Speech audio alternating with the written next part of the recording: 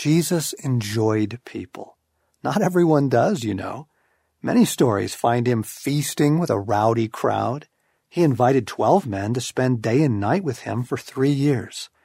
His longing for companionship intensifies to a crescendo in Gethsemane.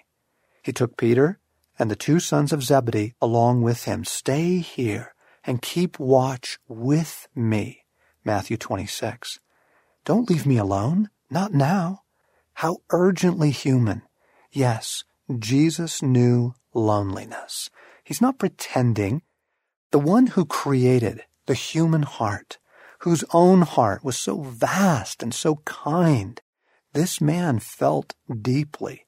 He who created love and friendship longed for it. Now, there are defenders of the faith, quite vocal in our time, quite convincing in their zeal to protect the glory of God, who will attack you for suggesting that God wants anything from you other than obedience. To suggest so, in their reasoning, is to diminish the all-sufficiency of God. But is that what you see in Gethsemane? A God who couldn't care less whether his friends stay or go? Stay here and keep watch with me.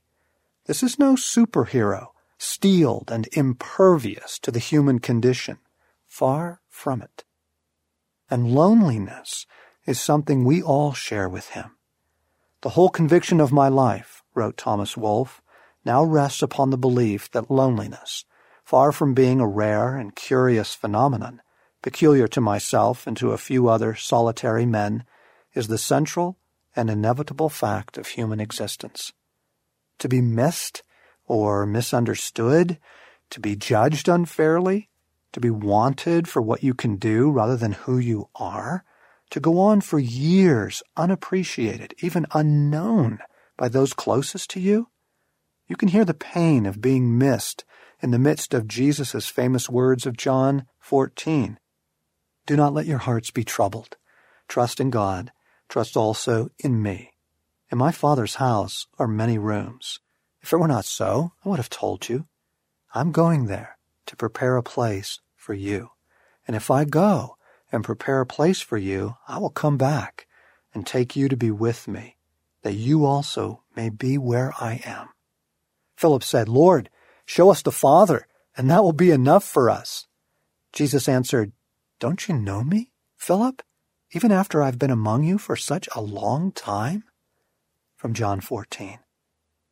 Here, at the very moment Christ is doing all he can to comfort his disciples and prepare them for his coming execution, he not only reassures them that all will be well, but he promises their companionship will continue for eternity. In this beautiful moment of relational assurance, his closest disciples betray how little they know Jesus, and you can see it hurts him. Don't you know me even after I've been among you such a long time? You can practically see the pain in his eyes. Imagine living your entire life in a world where the people closest to you don't get you. Oh, you do live in that world, and Jesus understands.